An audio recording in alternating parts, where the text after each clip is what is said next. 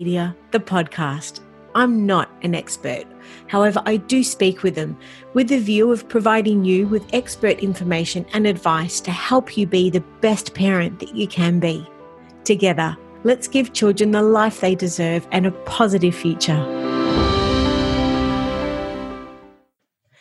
Hello and welcome. Well, today we're going to do something a little different. Our format is going to be an open discussion with a mum about her experiences with postnatal depression and the details of the strategies that she used in supporting her recovery. Now, this is all in the hope that this information will give hope to parents facing similar challenges and to testify that recovery is always possible with the right support and advice.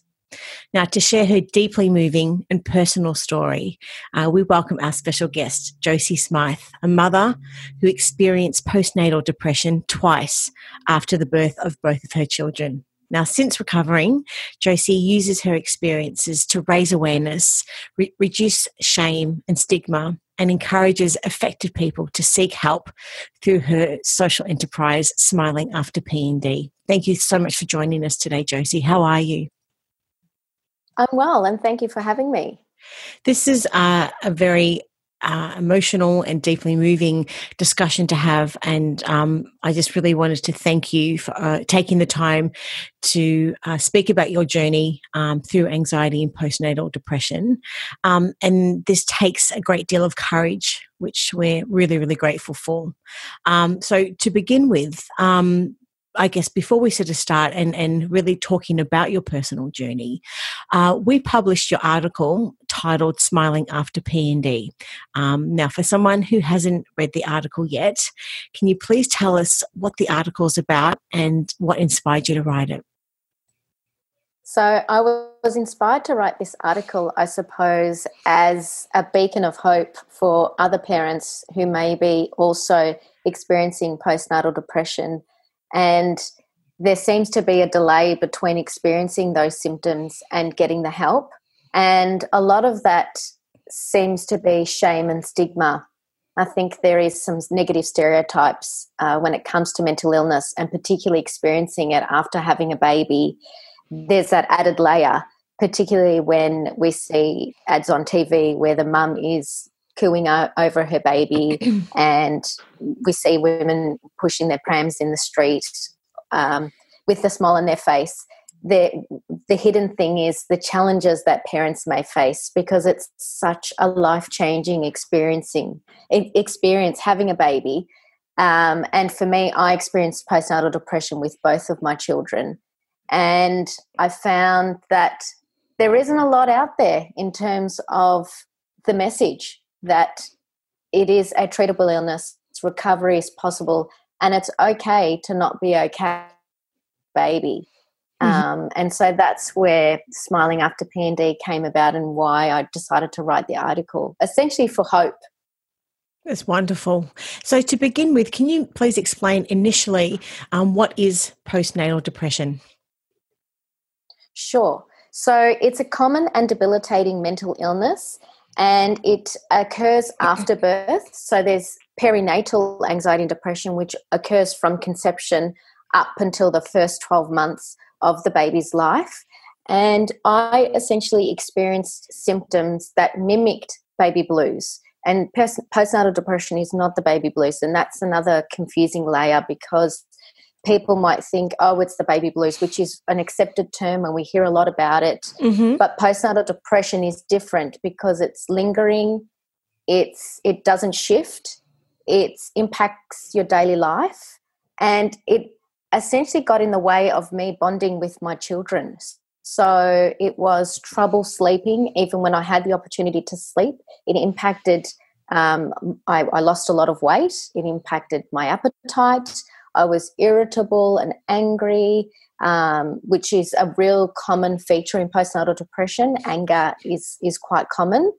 And then towards the later stages, when I wasn't being treated, a very low mood, very sad, very unmotivated, not able to experience any joy whatsoever in the things that I used to find enjoyable. Mm-hmm. Now, you've just mentioned that there's a difference between perinatal, antenatal, and postnatal depression. So I just wanted to ascertain just at the start, before we start speaking about your journey, just to clarify what the difference. Now, my understanding is that antenatal depression is when you experience depression during pregnancy, which affects up to 1 in 10 women in Australia. Now, postnatal depression affects up to 1 in 6 women, which develops between 1 month and up to a year after birth, where the baby blues, as you just mentioned, is generally just in the following weeks after birth, but then subsides, but postnatal depression continues.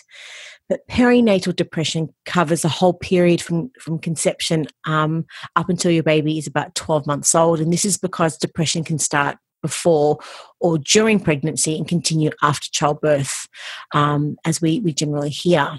So is this your understanding of the difference between the three? Yes. Yeah. And so how common is postnatal depression then?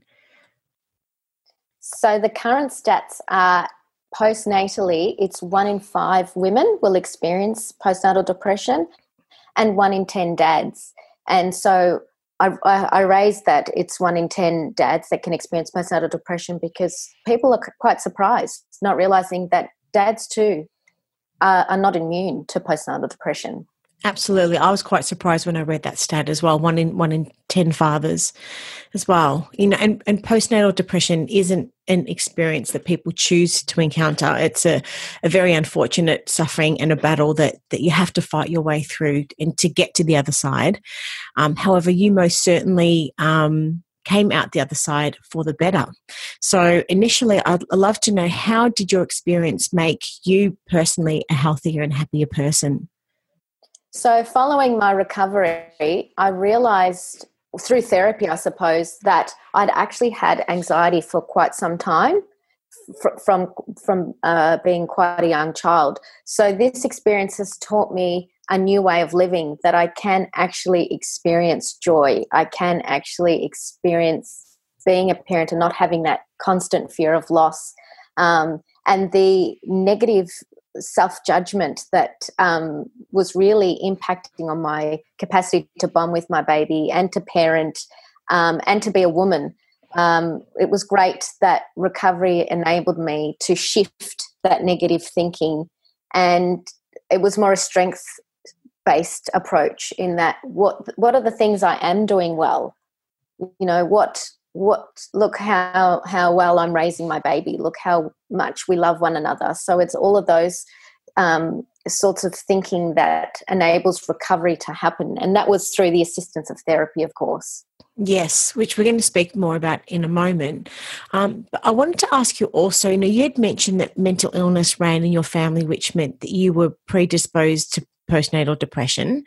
And however, you don't necessarily have to have a history of depression before your pregnancy to experience postnatal depression. So I just wanted to ask you just generally what your thoughts are on that particular point. I think that postnatal depression or any anxiety and depression in pregnancy and post-birth is non-discriminatory. This is why it becomes quite challenging, because you can have lived a life free of any depression or anxiety and then have a baby and bam, here are these signs and symptoms that you'd never experienced before and can be quite scary and quite shocking. Yeah. On the other hand, have you had experience of anxiety and depression in your prior to giving birth or in your family, then you're predisposed. You're more likely to get it. But on the other hand, you may not. So there's no rhyme or reason. So let's start at the beginning of your story. Now, I'd love to know, what were the early signs of your postnatal depression that you could share that may help parents facing the same challenges identify the same? I think for me, it was how I was feeling. So it was very different to anything I'd felt before. I know that, it's normal to worry about your baby, but these worries were very excessive. And I spent a lot of time on Dr. Google, which only exacerbated those worries. The fear of leaving my house I also found I just could not enjoy my food. I could not enjoy the things that I used to do, going out and socializing. Those sort of things stopped. I stopped answering the phone, cancelled a lot of catch-ups, and just very sad, very low, very angry at the same time. And those feelings were quite scary because they were new to me, and I didn't know, was this an ordinary part of parenting? Is this what it feels like to be a parent? But it was only until these thoughts started manifesting in my behaviours that family and friends started to point out and said, look, Jose, I'm really worried about you. These are the things I'm starting to observe. Have you thought about talking to your GP? And that was the first, weight off my shoulders to think, oh, maybe I don't have to feel this way. So that was the first step, really, to treatment. I read in the article that you mentioned you were exhausted, yet you had trouble sleeping, and you also experienced night sweats, and just terrible thoughts racing through your mind that would play over and over.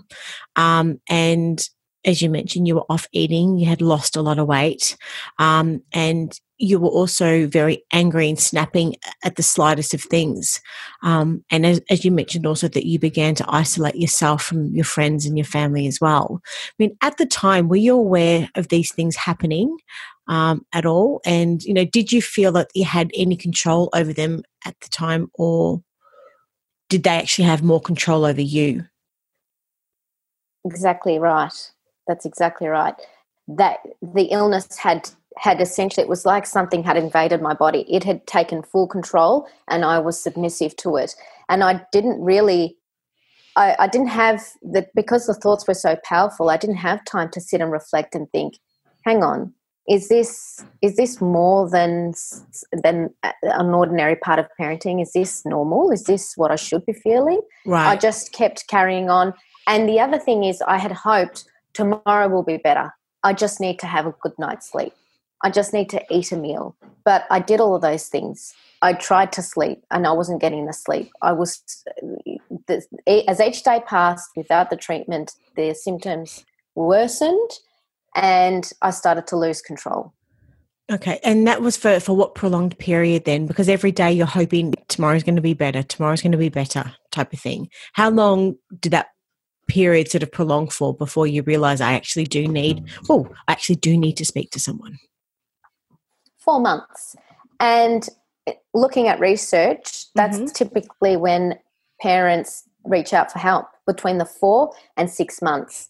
And for me, that's too long. And you live, eating, breathing this 24 hours a day. That is a very long period of time to be able to be in that state of mind, not only just for you, but for the baby and, of course, your whole household as well.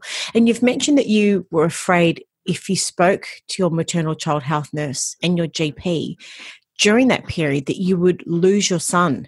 And this must have been an extremely confronting and emotionally trying experience. So at that stage, how did you overcome those feelings then? So I think that was what contributed to the delay in reaching out for help. During that 4 months? Because of the negative stereotypes that mental illness carries. Yes. I thought that if I did ask for help, that maybe Leo would be taken away from me. That I may never see him again. I didn't know what the consequences were of speaking up, of asking for help. I didn't know that what the treatment pathway was, and not realising that, in fact, it is encouraged that mum and bub stay together. That's actually part of the recovery, to keep that bonding going. Okay. So at that time, you had also really great support from your friends and family. So how did they help you during that time, during that 4 months? Was it more so after the 4 months after you'd sought help? I was very lucky that I have a close-knit family and a great group of friends who were really supportive.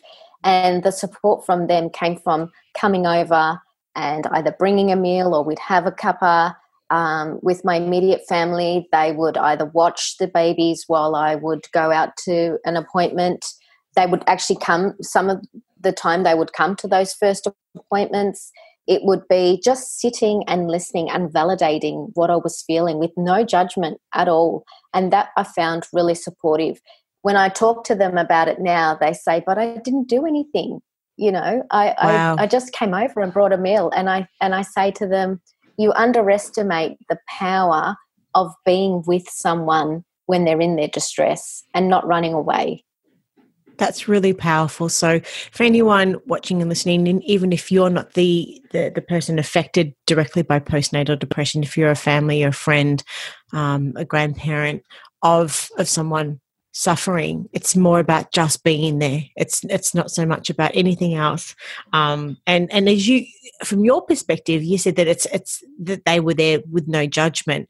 They were only there from a place of love because they wanted to be able to support you. So it's not anything else but just physically actually just being there.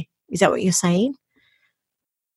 Exactly. And that is really power to the person who's struggling, because you are saying you are bigger than your illness. You know, the fact that there's still so much shame and stigma around mental illness. And I know it can be uncomfortable to see someone who's normally sprightly and have you know, a smile on their face to then being really low. I know that is confronting to see, but to be able to sit with that person empowers them to say, I love you more than your illness, and you are more than your illness, and you will overcome this. So you mentioned about the shame. Can you maybe just expand a little bit more on this? Like what is this feeling of shame?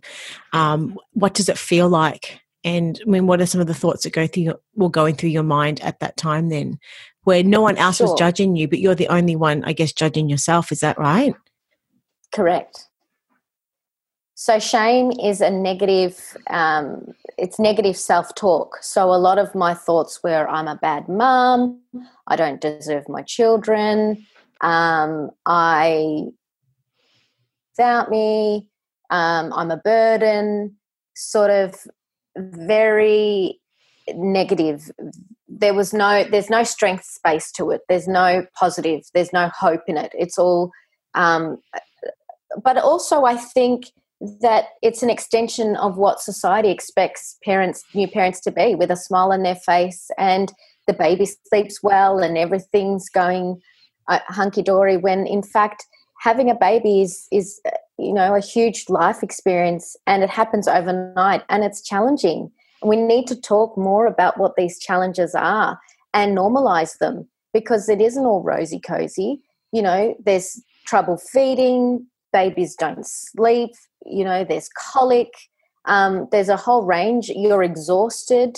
You know, if there are women who've had a C-section, there's 6 weeks recovery, and then we're expected to just come home and act like, you know, we've just not had a baby.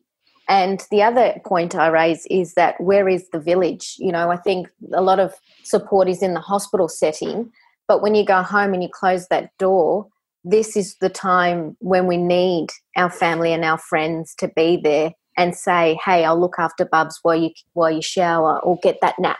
You know, you really need that nap. And that's okay. You're not lazy and you're not a bad mum to rest and to practice self-care. It's really, really important. And how about your partner and your husband at the time? How can you best describe to anyone watching and listening how they can communicate their feelings and emotions through to their partner when you know, in a heterosexual relationship or any other sort of relationship, that it could be very foreign to the other person because they don't have that personal experience of what you're going through. But how did you communicate that? Exactly right. So my husband had not had an experience of a mental health condition, and was I would only imagine it to be quite shocking to him to watch his partner slowly disintegrate over days and months and not be able to do anything. And I find men are fixers. You know, we want to get in and fix. And this isn't something he is not qualified to fix. But what I can say is that he was solid. He was consistent. He was solid. He was there. He allowed me to be who I was, not asking me to snap out of it. just coming from a place of concern and just reiterating by saying, you are such a good mum. I love you so much. I'm worried about you. I really would encourage us. We can both go to the GP and have a chat. I don't think you don't need to stay this way. So he was just reinforcing or rejecting all of the negative thoughts I was having, and by saying, you're such a good mum. Look how well, you fed Leo and played with him, or the positive reaffirmations, yes. Correct. And a lot of love. But what about in an instance when maybe the other partner isn't so supportive? Any other advice and or support that you can sort of share for a mother and what she should do in that instance then? Sure. So there are a few avenues. The other thing that we found was our friends. So we've got both male and female friends, and they would also reach out to Hugh. And I think that's really important. Sometimes when someone's going through this, the main focus is on the mum, and we tend to forget about the partner. Mm-hmm. So friends checking in and family checking in on Hugh's welfare was really important. But for the person experiencing it, there are helplines, free helplines that are available. There's Perinatal Anxiety and Depression Australia, who I volunteer with, also known as PANDA. So they have a national helpline, and they can guide you with what are the first steps to reaching out for help. And for me, it was making an appointment with the GP and chatting to them, and without judgment.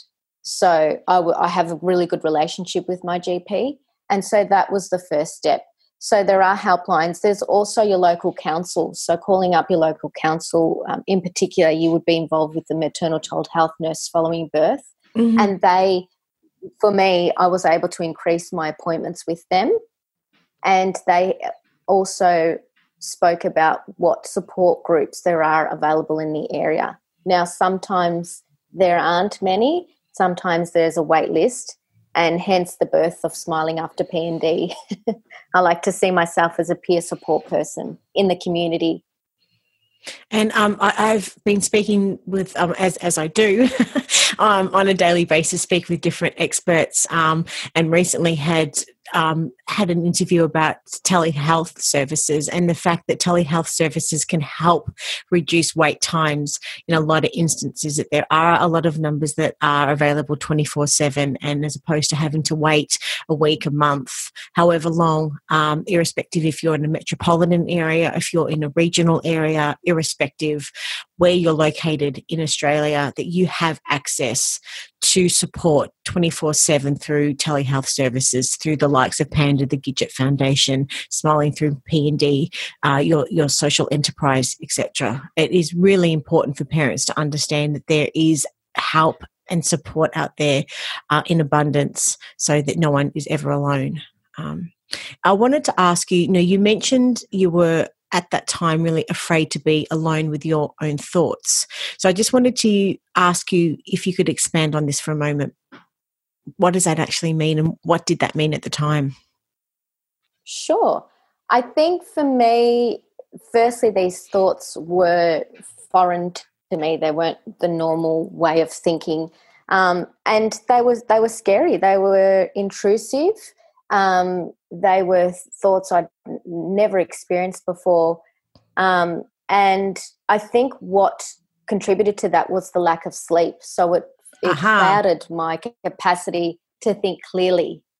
So when you're exhausted and you're not eating properly, you don't have the nourishment, your thoughts can start to, they were going in ways that were not the normal way of thinking, what I know myself to be. I know my normal predisposition.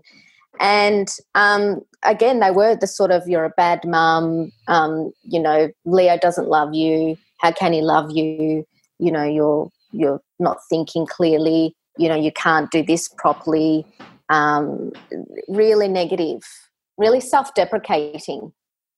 So, how do parents know if they're just exhausted and if it's not postnatal depression? How can a parent recognise the difference in the feelings? From exhaustion? Yeah. What is the difference? How can they feel the difference? I think it's when you have had the capacity to sleep and you wake up still feeling like you haven't slept. It's groggy. It's a very empty, flat sort of feeling. For me, it was like I'd run a marathon, but I hadn't run a marathon. It's physically and mentally drained. You're empty. You're essentially empty. You've got nothing more in the tank to give, as opposed to, you've had a rough night's sleep and then perhaps the next night you get that good sleep and you're back up again. This is relentless. This is exhaustion of proportions I'd never experienced before. Yeah. So it's important to recognize then what I'm hearing is that sleep deprivation and increased stress are risk factors for new parents. However, when they hang around long enough and enough of them actually build up, that they actually lead to depression and postnatal depression. Is that right? Exactly. It's untreated. And it's also the capacity when you do have that chance to sleep and rest that you aren't, that your thoughts are clouding that capacity to get that rest. Okay.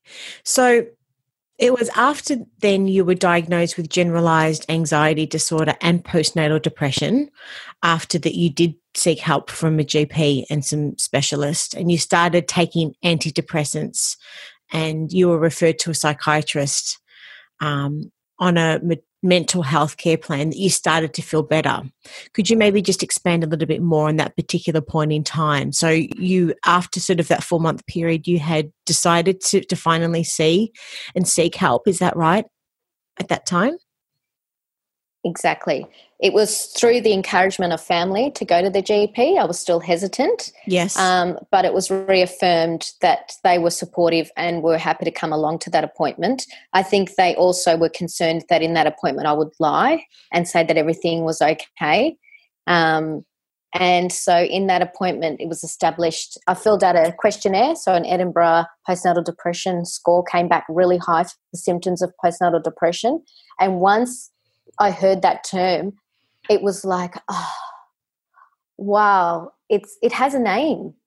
This scary monster has a name. And not only that, when they said that this is treatable, here's a treatment plan, this is the path to recovery, I thought, yes, I love a mission. Yes, I'm determined. I don't want to feel this way anymore. I have a plan. I have a strategy. I have a way out of this thing, out of the tunnel. I'm in a dark tunnel and I can see the light at the end of it now. Is that what it was? It was. And the fact that the treatment, the psychologist was a perinatal specialist, the psychiatrist was a perinatal specialist. So the fact that they kept reiterating, this is so common. I have seen this so many times. You are not alone. You are not the only one. And I have seen recovery in this office day in, day out. You are going to recover because this is treatable. And I was excited. I couldn't wait to get to the other side. But it is a slow process. There is work to be done. It's not that I took a tablet and had a 1-hour therapy session and poof, it was fixed. A very slow burn. And that was kind of frustrating because you sort of take 2 steps forward and then 1 step back. You've got to be patient in the process. Is that because of the medication? Is it because once you started taking the medication that there is an adjustment to the medication in your body?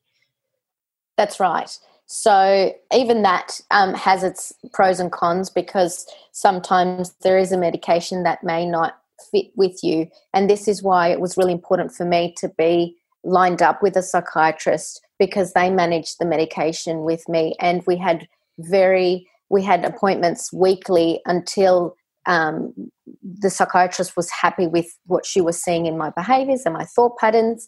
So it takes an adjustment for your body to get used to this medication. And sometimes you get worse before you get better, but that doesn't mean that it's not working.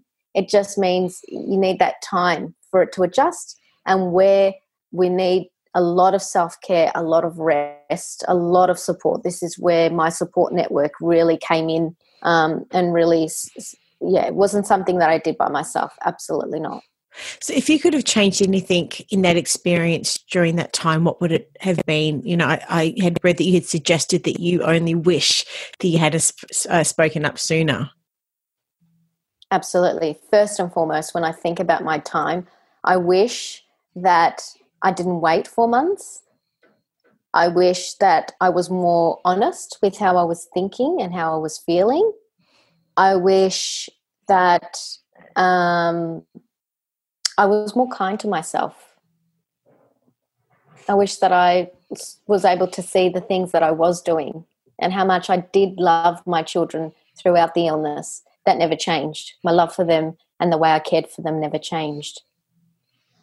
So you've been able to demonstrate how as a woman and as a mother that you had entered into this situation, identified some issues and then sought help and then sort of came out the other side. So for anyone watching and listening that may be experiencing the similar feelings and situations, what is the first step that you suggest that they take? Is it to speak to their GP? Is it to speak to their maternal child health nurse? What is that initial first step that they should take?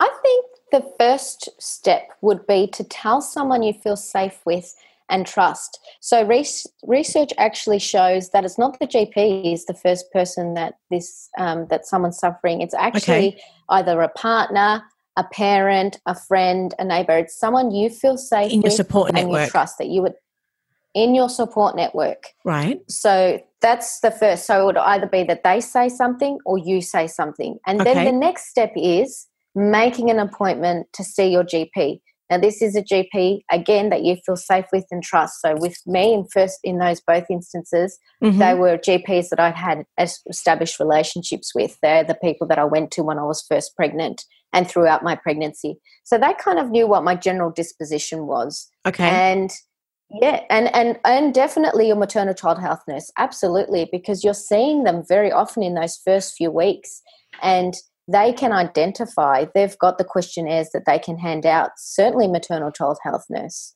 and Panda. So you can remain anonymous when you call, and Gidget Foundation. So you can give them a call. You don't need a diagnosis to call them. This is available for anyone in pregnancy and post-birth that can call these helplines and have a chat. Mm-hmm. Now, you've mentioned that you've experienced postnatal depression with both of your children. Now, how was the experience different the second time round, if at all? It was different. So Lily is my second. And with that experience of postnatal depression with Lily, there was no fear.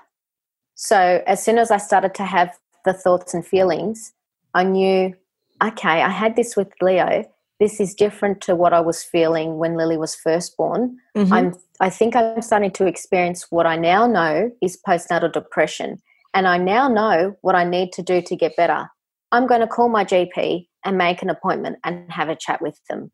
Okay. So there wasn't this delay. There was no fear about losing Lily. There was no worry about the medication because I knew what worked. You didn't have that 4 months of just absolute challenge at all. Exactly. You really sought help as soon as you identified that you weren't feeling right. Is that right?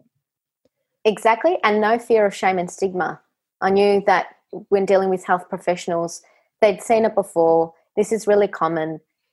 These are the steps I need to take to start getting better.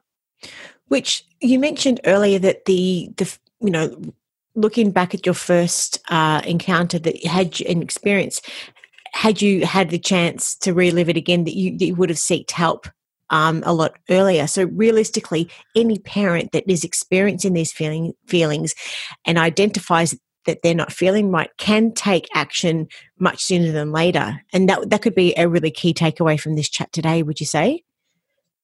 That anyone at any point can actually take that step forward, not have to go through that 4 months of challenge.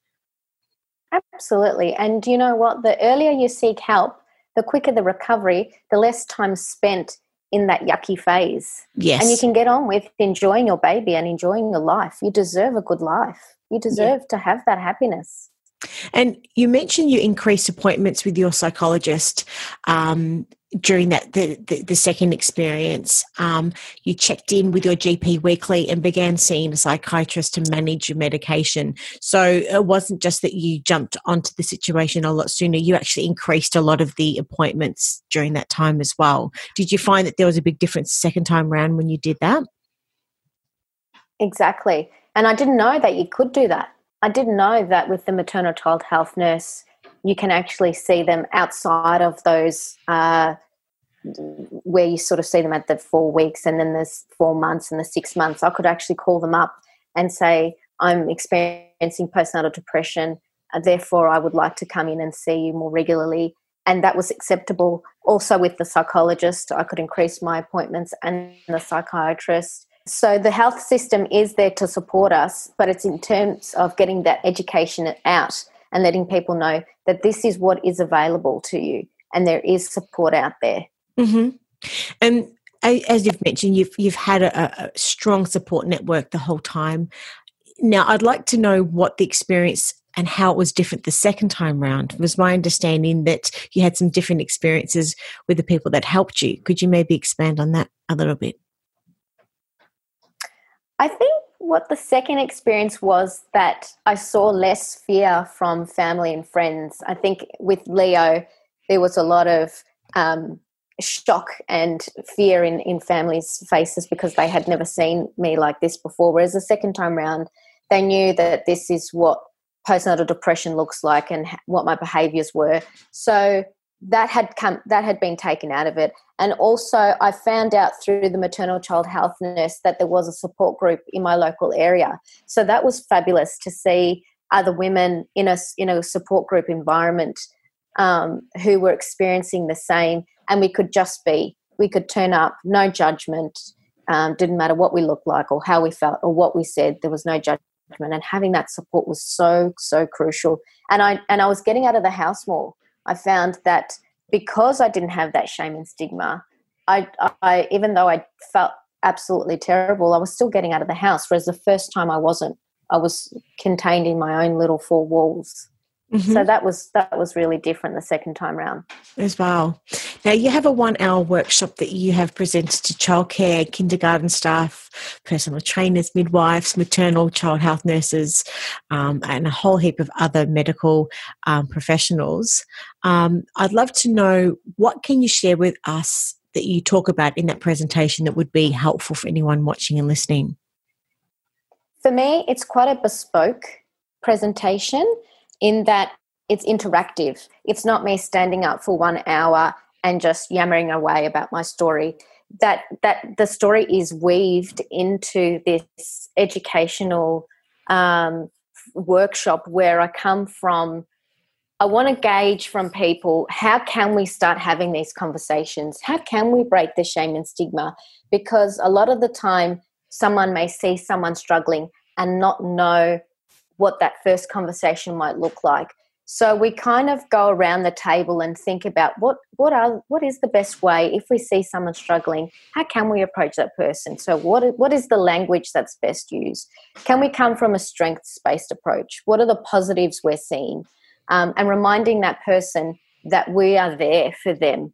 It doesn't matter how they're looking or how they're presenting. We are consistent. And also self-care. So I wrap up the session on a note of self-care, because at the same time as supporting someone who's experiencing postnatal depression, we can also experience burnout. So what are we doing to look after ourselves so that our mental health is at peak? And if we can't look after, I love the analogy of the oxygen mask. You know, if the plane's going down, we fit ourselves first, and then we attend to someone else. So we need to look after ourselves to be able to look after others, and that comes with being a parent as well. We can't forget the parent in this journey of raising a child. So through your experiences, what do you do now for self-care to ensure that you're looking after yourself, that we could sort of learn from? First and foremost, sleep. So that to me is a trigger. So if I don't get 8 to 9 hours a night of sleep, I can already see that my thought process is going off track. So I need to ensure a good sleep routine, healthy hygiene. So that's getting off technology 30 minutes before, having a hot cup of tea, and reading a book, and making sure that I get those 8 hours. If not, resting throughout the day.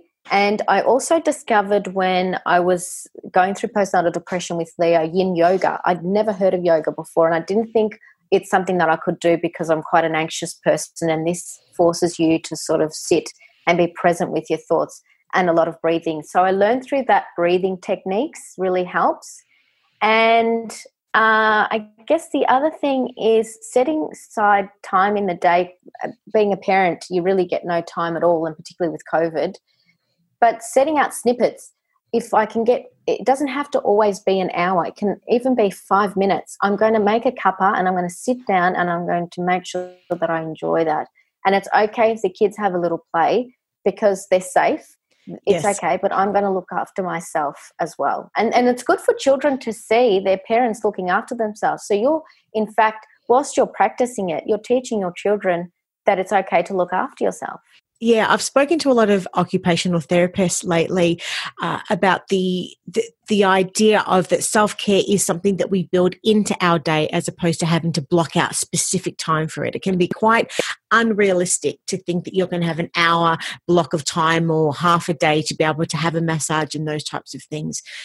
Self-care rituals are built into our day, as you mentioned. It's just a matter of understanding what in our day gives us energy back. Is it just sitting outside in the sunshine in some fresh air for 10 minutes with a hot cup of tea or coffee and having that as a self-care ritual every day? Those types of things that we need to be able to build into our day that are realistic as well. I think it's very important to understand what it is that gives us energy, when, how, and how can we build that into our daily routine on a daily basis.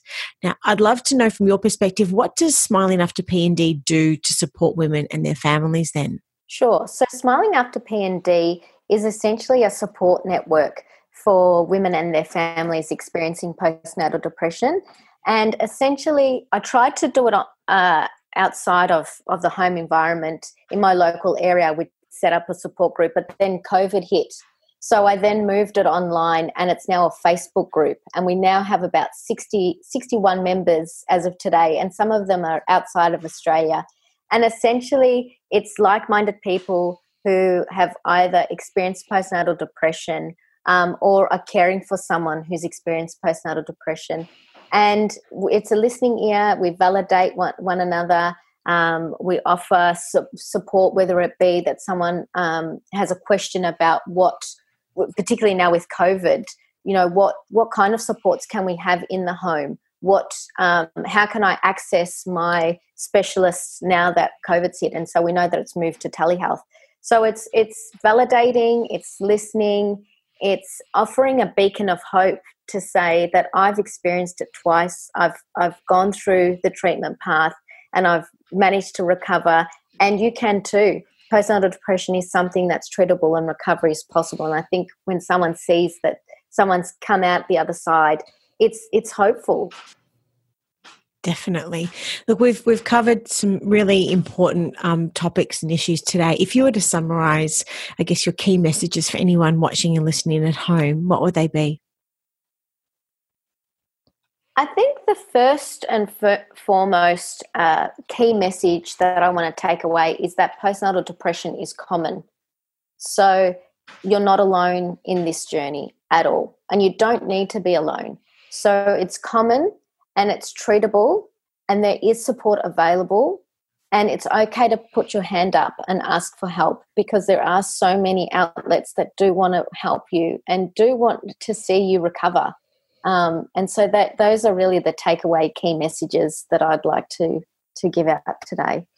And one of the key messages I've really taken from this is that the earlier that you identify that you're not feeling right, that something is it's not just exhaustion, it's not just tiredness, that there is something that after you have some rest, decent amount of rest, that these feelings don't feel normal, to seek help straight away. Worst case scenario, that it's not postnatal depression. It could just be an iron imbalance or something like that. But the sooner that you do seek help and minimize any suffering that you don't necessarily have to sort of go through, the early that you identify that, the better. That reaching out to people that you know, like, trust in your network is critical. And if you do feel that possibly that the people you have around you, for whatever reason, maybe you may feel that they may be judging you, there are so many helpline numbers that are available 24/7. As you mentioned, at no point is anyone alone in this journey. So to utilize those numbers and to be able to access help and support as often and as much as possible, and to be able to turn this into a positive experience at all times, and understand that that parenting is not meant to be too difficult, especially in this day and age when we have so many support resources at our reach, and just with our mobile phone and everything else that we can sort of get out. So now, if anyone's got any questions and or want to reach out to you sort of following this interview, whereabouts can they find you? So they can find me on www.smilingafterpnd.com. And I also have an Instagram page, which is Smiling After PND.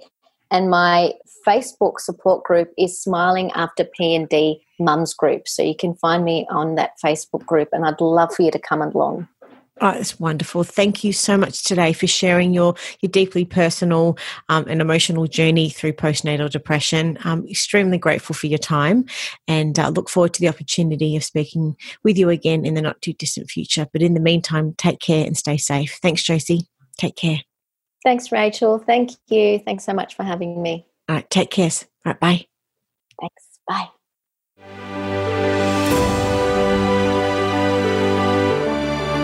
I'm Rachel Monteleone, and you've been listening to Kiddipedia, the podcast. You can have full access to Kiddipedia by visiting our website at kiddipedia.com.au or following us on Facebook, Instagram, Twitter, and YouTube. We're all here to help make the world a better place for our children and for generations to come. You can start today by helping us reach other parents by going to Apple Podcast, subscribe, rate, and review this podcast. Thank you for listening, and be sure to give my love to the kids.